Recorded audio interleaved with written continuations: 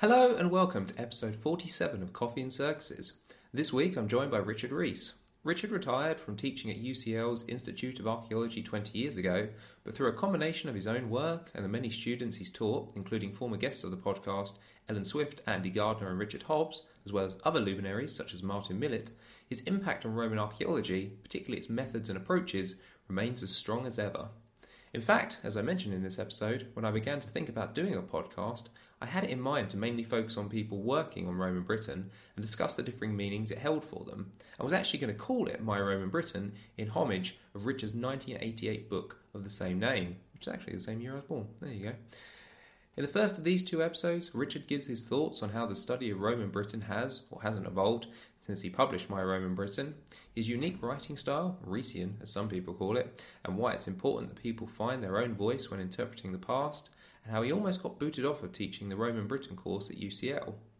We also delve into Richard's own journey, how he started excavating as a schoolboy in his hometown of Cirencester, including when Ian Richmond stopped by in a car that went on to become famous in its own right, and how he then went on to UCL to study biochemistry and subsequently became a school teacher.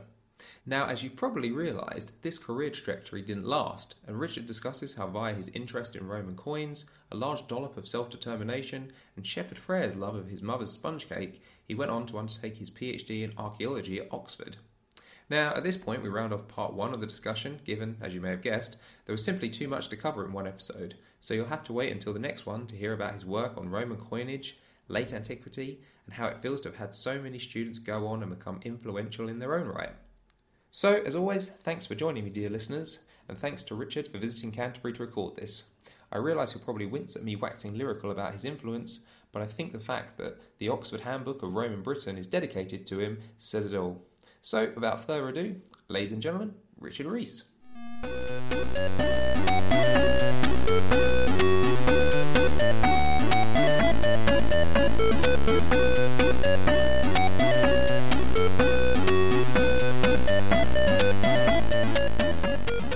When was the last time you were in Canterbury?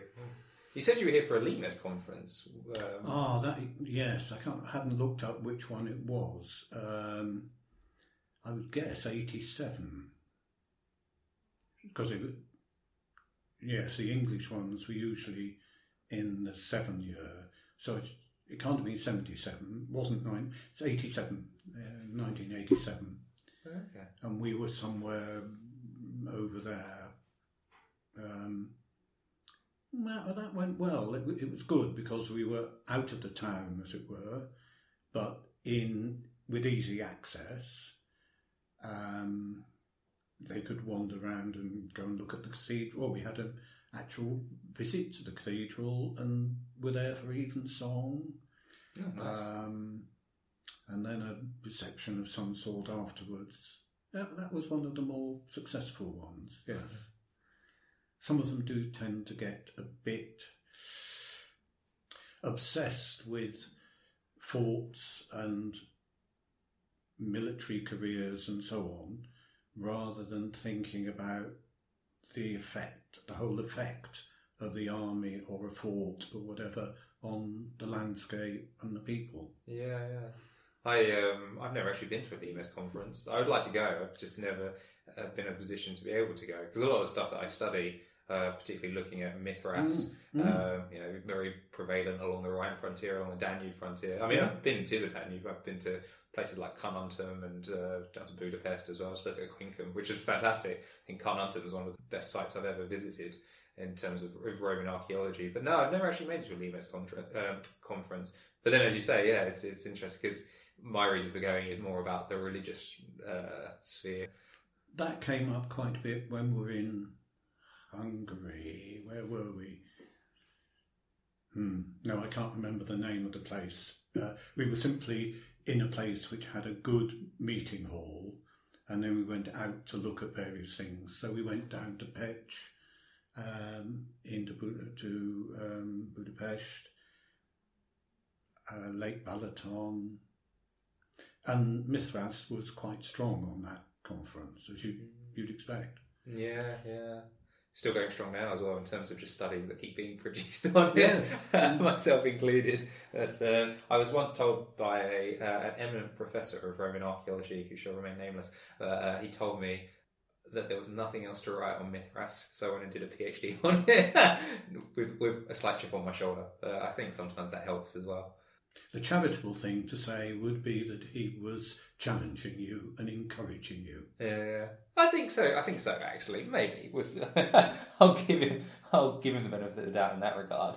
But yeah, there's so many things to actually talk about, and I wasn't quite sure where to start with. One of the things I mentioned in my email that is quite interesting because of something I was actually just going back over earlier and reading was that when I went to start doing the podcast, it's turned to this thing where I talk to people about working particularly on the Roman world, although we kind of branched out into other areas of antiquity and how they got into it and where they'd like to see the field of research go in the future. And originally, though, my actual idea was to mainly focus it around the study of Roman Britain and talk to people who study Roman Britain, but more widely than just academics, and talking to people like museum people, reenactors, etc., and talking about what they did, but also talking about what Roman Britain meant to them. Mm-hmm. And I was going to give it the name My Roman Britain after your own volume. Because I was looking at something earlier. It was a piece that you wrote, which, I've got the quote here, you ended it where, it was for, I think, was it for Track? It was for Track. You wrote at the very end of an article in Track, is there a recipe for a better future? It sounds suspiciously as if everyone must write their Roman Britain and all will be revealed. Which I thought was interesting just in terms of that was kind of what I was hoping to do with the podcast. I hadn't read that at the time. But for me, your book, My Roman Britain, I think it's a great book. We have it on our reading list for Roman Britain, and I encourage students to look at it.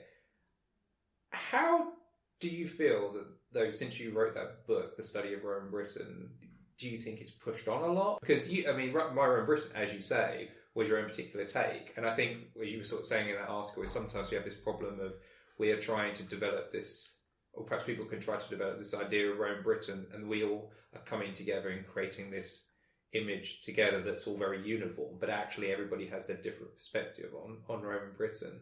Do you think there's that issue there, that people don't take it, that there is actually different perspectives on what Roman Britain is, and to one person it will never be the same? Sorry, that's probably quite a big question. Yes. I think one of the problems is that it's never grown up. It's still in the stage of... Well, another thing which I thought you were possibly going to quote was I did a review of 2 Roman Britons and ended up saying that something like, from these books you would think that it was a nice, well-guarded sandpit in which the toddler may be safely left to play, whereas I regard it as a wild, overgrown garden where anything might happen. Mm. And the sandpit, the trouble is the sandpit mentality, which is very elitist and very insulated.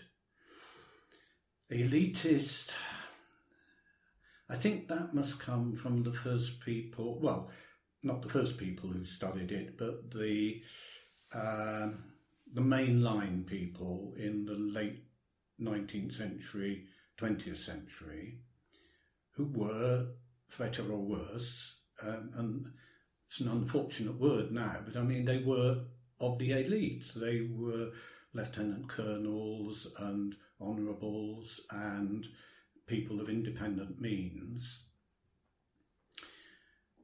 A problem I see coming from that is that, well, the natives don't matter.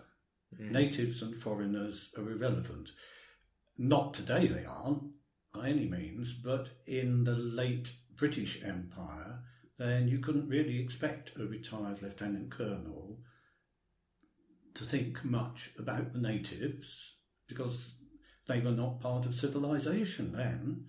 And also, when he was back on his estate in Britain, he didn't really think about foreigners. Foreigners, funny people with funny ideas. And my feeling is that Roman Britain grew up in that atmosphere so that, well, when I say it hasn't grown up, there's still, I think, quite a lot of courses on Roman Britain which are about Roman towns. Well, we know what towns are, we've still got them.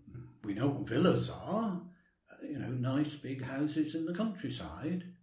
And then, and then Hadrian's Wall or something like that. So it would be interesting to do a survey of courses being taught and how many fit into the towns, villas and Hadrian's Wall. And there are very few publications. I think Leo Rive would be one of the very few. I haven't seen him quoted for decades, but what was it, Town and Country in Roman Britain? And he did, to some extent, break the mould, but in general, well, it takes me back to when I was first teaching Roman Britain in the Institute of Archaeology. This would be the early 70s. And I wasn't given any particular guidelines except that either Mark Hassel or John Wilkes did the military side, so I was doing the civilian side. And at that time, students came from various other places in London University to what they were 5:15 to 6:15 to fit in with everybody's timetables. And they were mainly from history, ancient history, classics courses. And all went well for a year or two. And then I think I sparked it off by setting the best exam question I've ever set, which was the 3rd century in Britain marks the division between the Iron Age and the medieval period. Discuss. That was the last straw. I didn't know this was going on. There was a meeting, heads of departments, colleges, goodness knows what. Our students are not happy. They've never heard of the Iron Age. They don't do medieval stuff. They're very upset about all these seeds and bones and prospecting and things. This won't do. So the meeting was very amicable, apparently, and it was agreed that either Mark Hassel or John Wilkes would take over the civilian part, and I'd be given my own little course of which we called Roman Britain Materials and Methods. It was interesting. That demonstrates the way that Roman Britain was thought of anywhere except in the Institute of Archaeology, because it wasn't archaeological, it was virtually historical. And it was interesting, again, this came as an after information. Fergus Miller, who I thought very highly of, I think I'd reckon one of the most sort of classical ancient historians, apparently said at the end of the meeting, thinking about it, there may be something in that question. And I patted myself on the back at that point. And so, can it develop? Well, there again, I begin to wonder, in that it feels very often when you're talking to someone who's not up to speed in the sort of thing I'm thinking about, as if they've been born with an idea of Roman Britain which is somehow essential to their makeup. It's as if there's something there which must not, ought not to be attacked or changed, or they need that as a firm basis, as it were, for thinking how everything happened after that. Have you read David Mattingly's Imperial Possession? I've looked through it and read bits of it. Yes. Yeah, I think David's work is probably one of the best things to come out in well, I say recent years. It was a while ago now, but he's very big on things like identity. His model is discrepant identity, but talking about the Roman world in ways that traditionally people didn't, or thinking about it. But I find it very interesting. I mean, I taught the Roman Britain module here last year, but a lot of what I spoke about was, I think, kind of as you're saying, the fascinating thing I find about Roman Britain and how we talk about it now is largely about how Britain deals with its own imperial legacy. It's because they're very much intertwined, I think. As you're saying, the people that started the study of Roman Britain were in that social milieu of the British Empire. I mean, recently I've been writing stuff as a kind of tangent off of Mithras about Kipling as well and his presentation of the Roman world. But I just find it I find that very interesting, like what you were saying about where the study originates. And I think it's kind of evolved over time very much in relationship with how Britain's gone about its own imperial legacy. I know Andy Gardner wrote an article a few years ago talking about the end of Roman Britain in comparison to like the end of the British Empire and now where we're at in terms of things like going on like Brexit and stuff, like the end of empire and the effect it has. But I find that fascinating. One of the questions I ask students is, was it nicer to live in a villa or a roundhouse?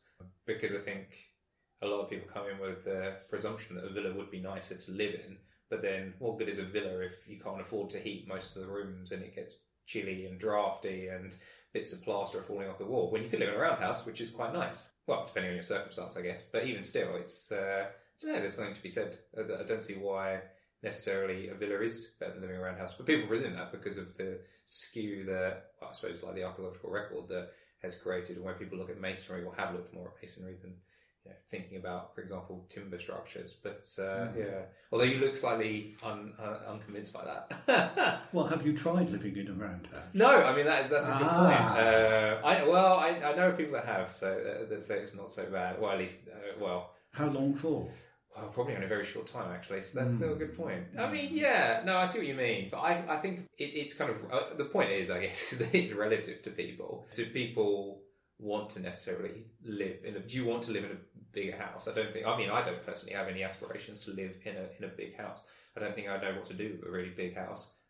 But then there is the problem of being programmed to live in a roundhouse. Where was it? Oh, yes, it was Invasion and Response, collection of lectures at Cambridge, a conference at Cambridge.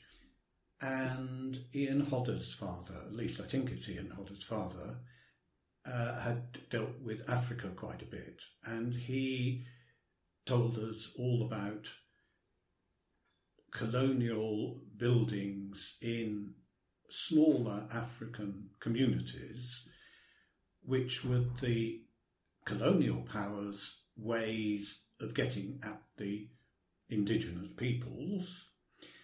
But when the British moved out, or the French moved out, or whoever, the natives of the place just were totally uninfluenced and were totally uninterested in these buildings and just left them as they were.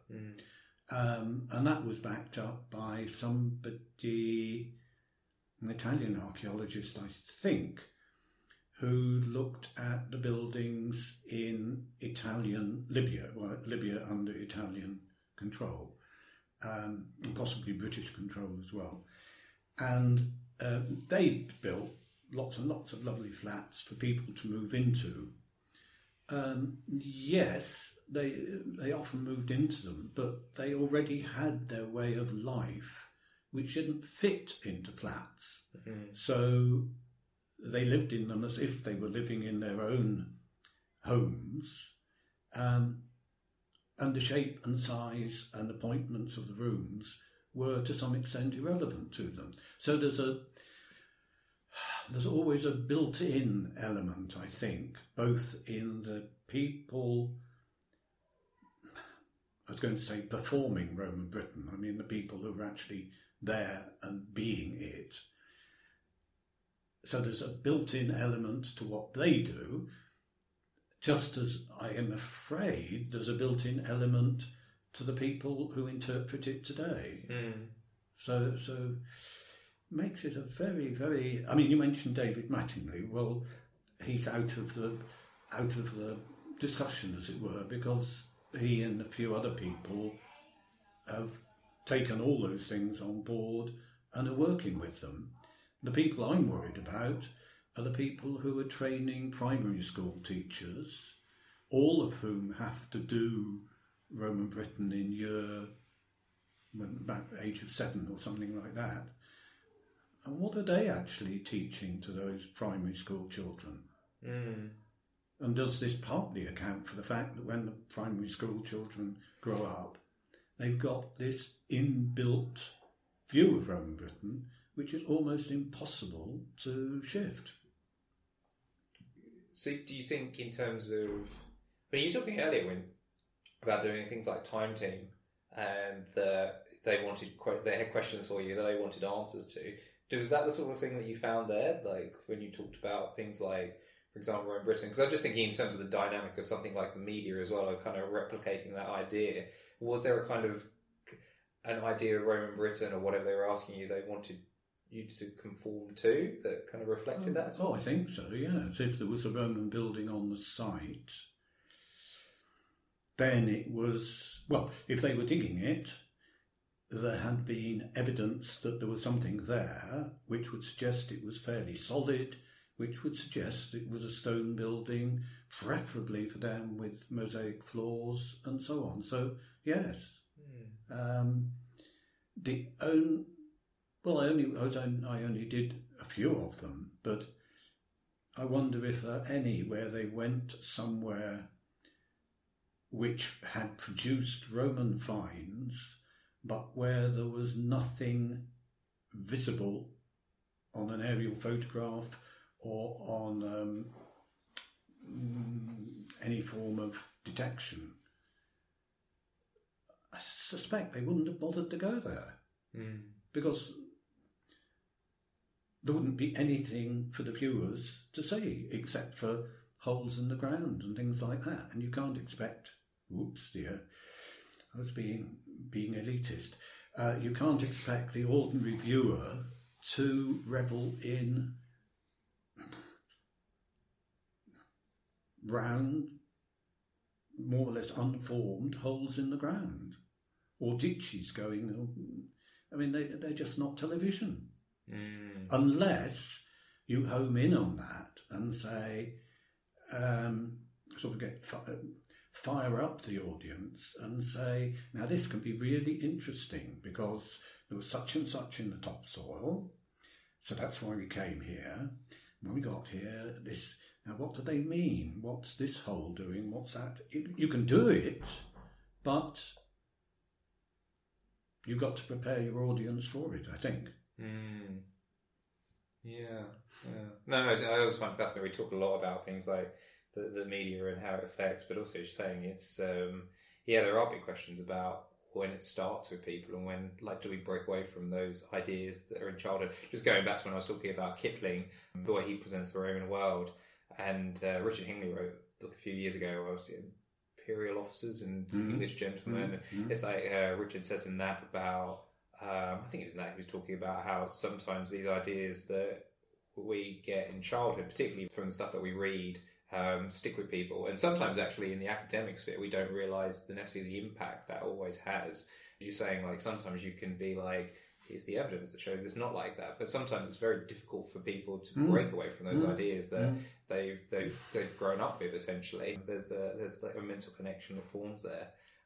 I mean, just on another note, I've got to ask, I mean, one of the things, I mean, going back to my Roman Britain, and with so much of your work that I find great, is the fact that your own voice comes through in it very, very clearly, which might sound like a slightly odd thing to say, but in terms of, I so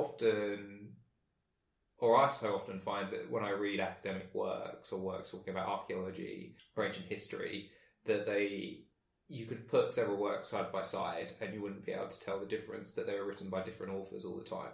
That they can be very, very samey. In fact, I was talking to students this week about essay writing, first years, and one of them, I gave them some examples of previous essays or excerpts and got them to basically mark them and say, what did you think of these?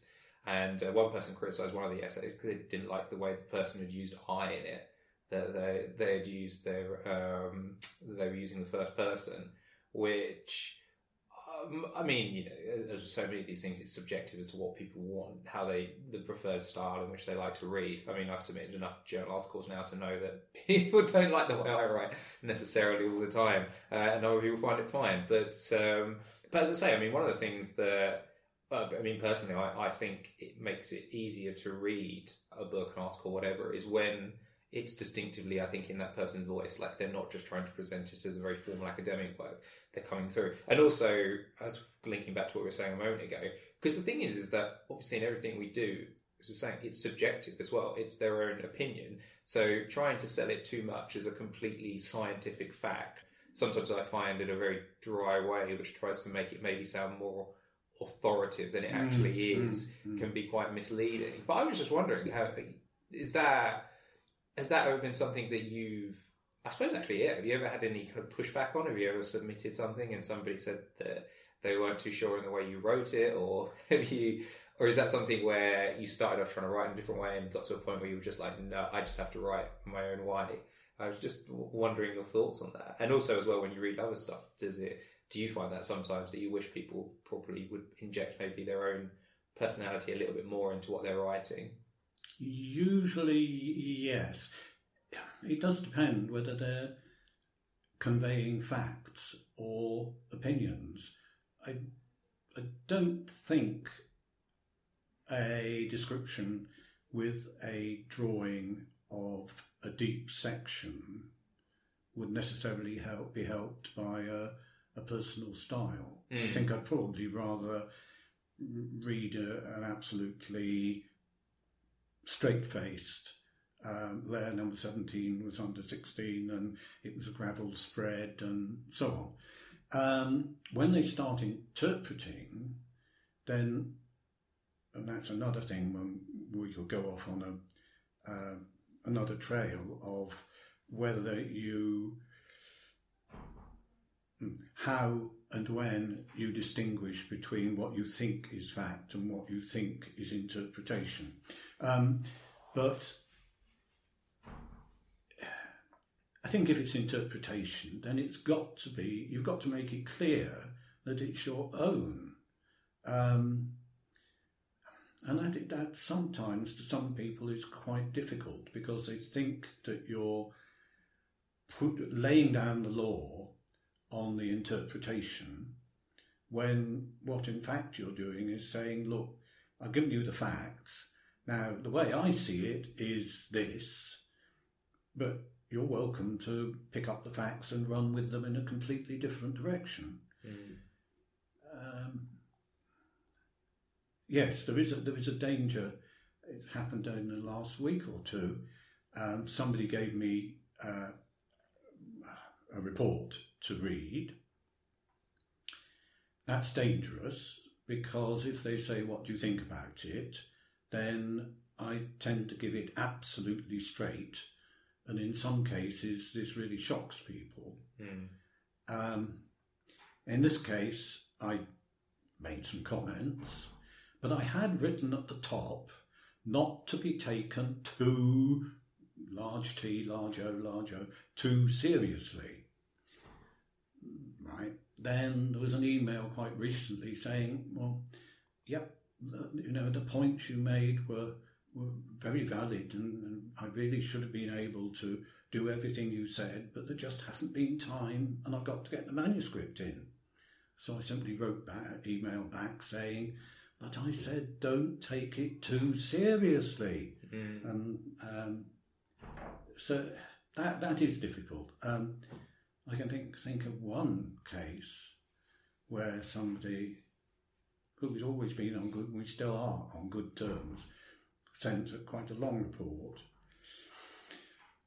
and I weighed into it and suggested changing that for that and putting that before that, and the section on so-and-so was really not too happy.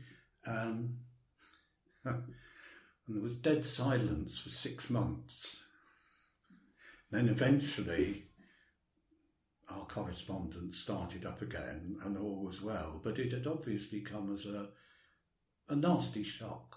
On the other hand, there have been people who knew what they were in for and gave me the thing to read because of that. Mm. So you win a few, you lose a few. Such is life. I was saying, in your own case, though, have you had any kind of pushback in terms of... Because I think, just like, when I read your stuff, I mean, you opened My Roman Britain by, I can't remember the exact phrasing of it now, you said this book could have... A lot of people said this book shouldn't be written in this way, or something like that, or... I can't remember the exact phrasing of it. I don't have a copy of me. But I just think, like, if I tried to submit something now with that opening phrasing to, the main routes that we have to go to publish now, I'd automatically be told, like, you can't start that way. Well, that was one of the main reasons for writing it, that I knew I was going to publish it myself. Therefore, I didn't have to take any notice of anybody. Yes, that's right. Early on, it said something like, I've written this... saying exactly what I think in the way I want, and so on. And that just doesn't get through. You get a response back. This is not the sort of language that we expect in the journal of... I've had that once or twice, yes. Well, right. I mean, it's unfortunate if it stands out too obviously. But you can get it in quite delicately sometimes, with a bit of practice. No. I mean, the usual reaction is, yes, well, very Reesian, but. I'm about to imply that would be Reesian as a way of. Oh yes, it's definitely in use as an adjective. You now have Reesian and Reese period, so your name spreads far and wide in different ways. Yeah, I mean, we should just go back quickly. I mean, I think there is a certain irony there, though, when going back to what we were talking about previously of Roman Britain, that the Oxford Handbook of Roman Britain was dedicated to you as well. I just found it interesting in just terms of the idea that some people, you could submit something at various points in your career and somebody would be like, we don't like the way this is written, we don't want it, and then you end up having the Oxford Handbook of Roman Britain dedicated to you. I don't know. Maybe I'm just one of those people that likes to be a bit like, yeah. I think ironic would be a suitable word. Well, like the paper on the end of Roman Britain, which that was the conference John Casey organised in Durham, 1978. And gathered the papers in, and I did my the end of Roman Britain thing, rundown of towns and so on, and gave it to David Hands and David Walker and Anthony Hands, and they said, no, sorry, if that paper is in, we can't publish it in BAR, whatever it was. So John Casey rang up into terrible state and said, what do we do? And I said, no, I'll take the paper away. And the volume went ahead and was published. And I gave mine to Barry Cunliffe, who was editing World Archaeology, I think. And it went in the next issue of that. So, yeah.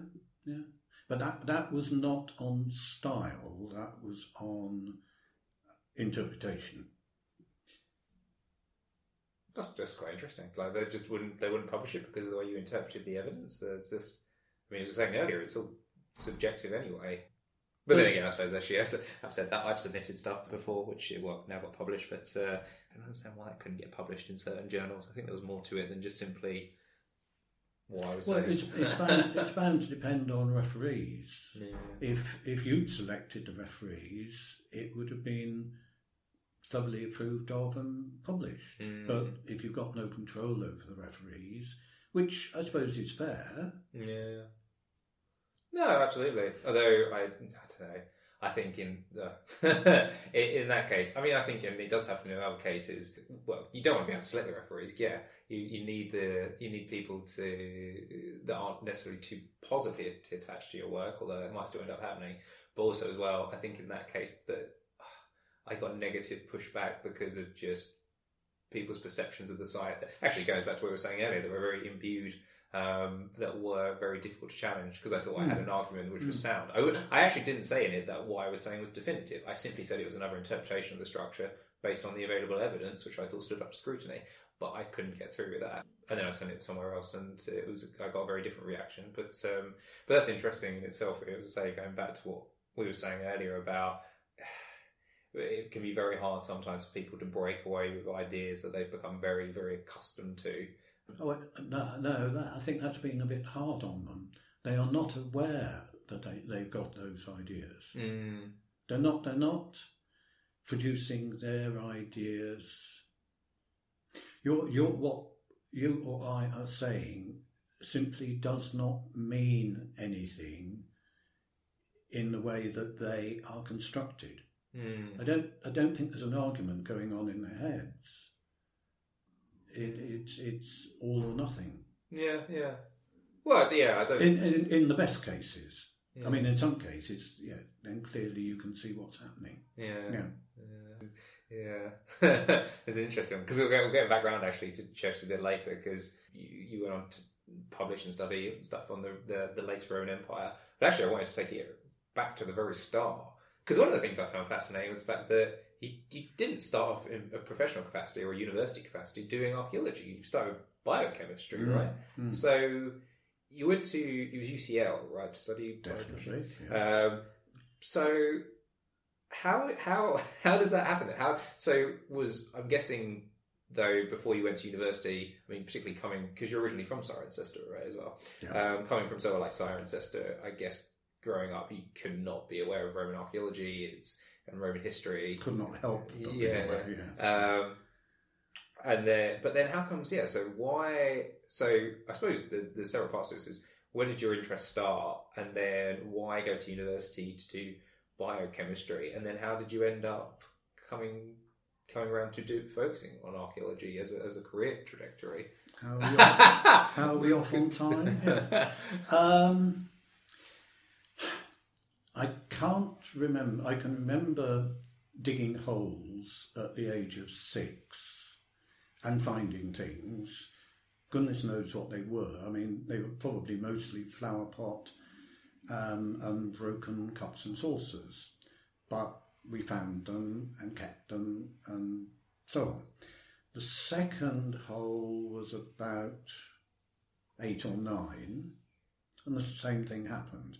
But I must have been taken to the Corinium Museum, but I can't remember that, and it must have been very early if I was already looking for Roman remains at the age of 6. So then through grammar school, then there was a section through the town wall, because the sewer was going through there, and that was professionally done. And we were possibly taken to have a look at the trench, but certainly the excavator came and gave us a talk afterwards. And I think that was the second form's 12-year-old. I embarrassed her a bit. She said, we knew that it was such and such date because of the Roman pottery. And I put my hand up and said, how did you know it was Roman pottery? Which took a bit of answering in the middle of a talk. Then we got up to GCSE, and that was getting very boring. So I knew Mrs. Clifford was working out at Badgington. So I just cycled out there and said, please could I dig?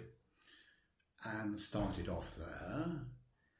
And the next year I kept on going to Badgington, but I thought, well, why shouldn't I? I've learnt the basics. And I'd got an 8-page booklet from the Ashmolean Museum saying how to dig, which is a very good introductory course. And so I thought, right, okay, I'm qualified. I'm going to have my own dig as well as going out to Badgington. So I did. And then Miss Taylor got to hear of this, I think through Donald Atkinson, ex-professor of archaeology and classics at Manchester, who was retired and the curator of the museum. And I think he acted as part of the intelligence system. M.V. Taylor edited Roman Britain, Journal of Roman Studies for years and years and years, from Oxford. And Professor Richmond, Ian Richmond, arrived as the first professor of archaeology of the Roman provinces, and Miss Taylor took him on an inaugural tour in her Austin 7, which later had an afterlife as the heroine of Chitty Chitty Bang Bang. Oh, no way. Right. So it was in, yes, it wasn't in too good state when she was running it. So they'd heard this schoolboy was digging. So Miss Taylor and Ian Richmond came and looked at the dig and had a chat. Wow. And he came back as curator of the museum, so he was there occasionally. I used to go and see Donald Atkinson after school, and he taught me about Roman coins and so on. Then I did my own little dig and identified the coins and took them into him to check. So when you're saying you're doing your own little dig, was it just you of anybody else, or was it just... Oh, 2 or 3 school friends. Yes. Oh, wow. Like, you just kind of set up and just did it? This was 15, 16, yes. Yeah. I identified the coins. I took them into Donald Atkinson, and he checked them and said, yeah. And then he said, look, I'm sorry, but, these are quite important. They'll have to come to the museum. My face must have fallen. And he said, but look, I've got a little collection of coins, all sorts of things that I used to use for teaching the students at Manchester. How about we do a swap? And you have those, and the museum has the coins you dug up. Do you remember what any of those coins were that you handed over at all? So they were to keep. So I identified them all, and he checked them. And I've given them on to Peter Guest now, but I had quite a few of them. And that's what started me off on coins. I was digging at Badgenden. That meant I met not all, but people like Wheeler and Glyn Daniel and Derrick Allen, Iron Age coins, and Stuart Piggott, and Claire Fell, and Molly Cotton. So by the time I was in the 6th form, I got this collection of tutors and supervisors and friends, and then thought what to do. Well, the only place in 1958 that was doing a degree in archaeology, I think, was Cambridge. And I knew perfectly well that if you went to Cambridge, you had to get through a year of sludge before you go, environmental and prehistoric and other, so on, general archaeology, before you could specialise in Roman and later. That didn't attract me. I'd gone into the 6th form doing physics, chemistry, maths and biology. And biochemistry quite appealed to me, and I'm glad I did, because it kept me thoroughly factual and numerical. Whereas if I'd done classics or anything like that, the numerical side would never have developed, I don't think. How far have we got? Right, a degree. Suggested to Ian Richmond might be interesting to go to Oxford and do an MA. He was very blunt about it and said no, it'd be obvious you're propping up your weak degree. Tutu. He was quite right. So I carried on with my coins, taught chemistry for 3 years, saved up money, and I'd been doing a lot of British coins, coins from Britain, and wondered what was going on in the rest of the empire. Saved up money for 3 years, and then had 3 months in France going all round collecting information there. Money ran out. 2 more years teaching. And then I was digging. Charles Thomas handed over the digging on Iona sometime during that period. And I was up there with a superb, wonderful character who financed the digging. And we were sitting on the edge of the trench, and I was telling him about the coin work and so on, and saying, somehow I've got to take another year off because it's really piling up and I've got to sort it out. He thought for just a minute or two and said, well, why don't you do it properly and go somewhere and do it as a thesis? I said, well, I couldn't possibly afford it. And that's all right, I'll fund you for 4 years. Wow. So the funding was sorted out in 10 minutes. So then I talked to Freer about it, and we went through all the various possibilities, and it was going really well, and he was demolishing my mother's chocolate sponge cake at a great rate. And then his face fell, and he looked very serious and said, well, of course, yes, all this is all right, but of course you'll have to be interviewed by a member of human faculty of humaniores, whatever it is. My face fell, his moustache twitched, and he said, but you just have been, haven't you?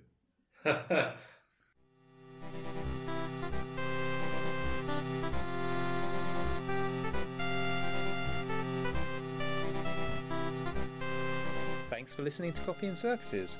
The Roman poet Juvenal once said, people will be content as long as you give them bread and circuses. But if I'm going to talk to somebody, I'd rather do it over coffee than bread. You can find me, David Walsh, on Twitter at D_J_Walsh, or contact me about the show at coffeeandcircuses@gmail.com. That's with a full and. Don't forget, you can subscribe, rate and review the show on iTunes and Spotify. Big thank you to the Institute of Classical Studies, who support the podcast via one of their public engagement grants. The theme tune is La Cajora by Roll Music, available for download at freemusicarchive.org, and in the background right now you can hear an 8-bit version of the Indiana Jones theme by Miles Metal, originally by John Williams, but you all know that, which is available on YouTube. Thanks again for listening, and remember, it's better to be a gladiator than a Diocletian.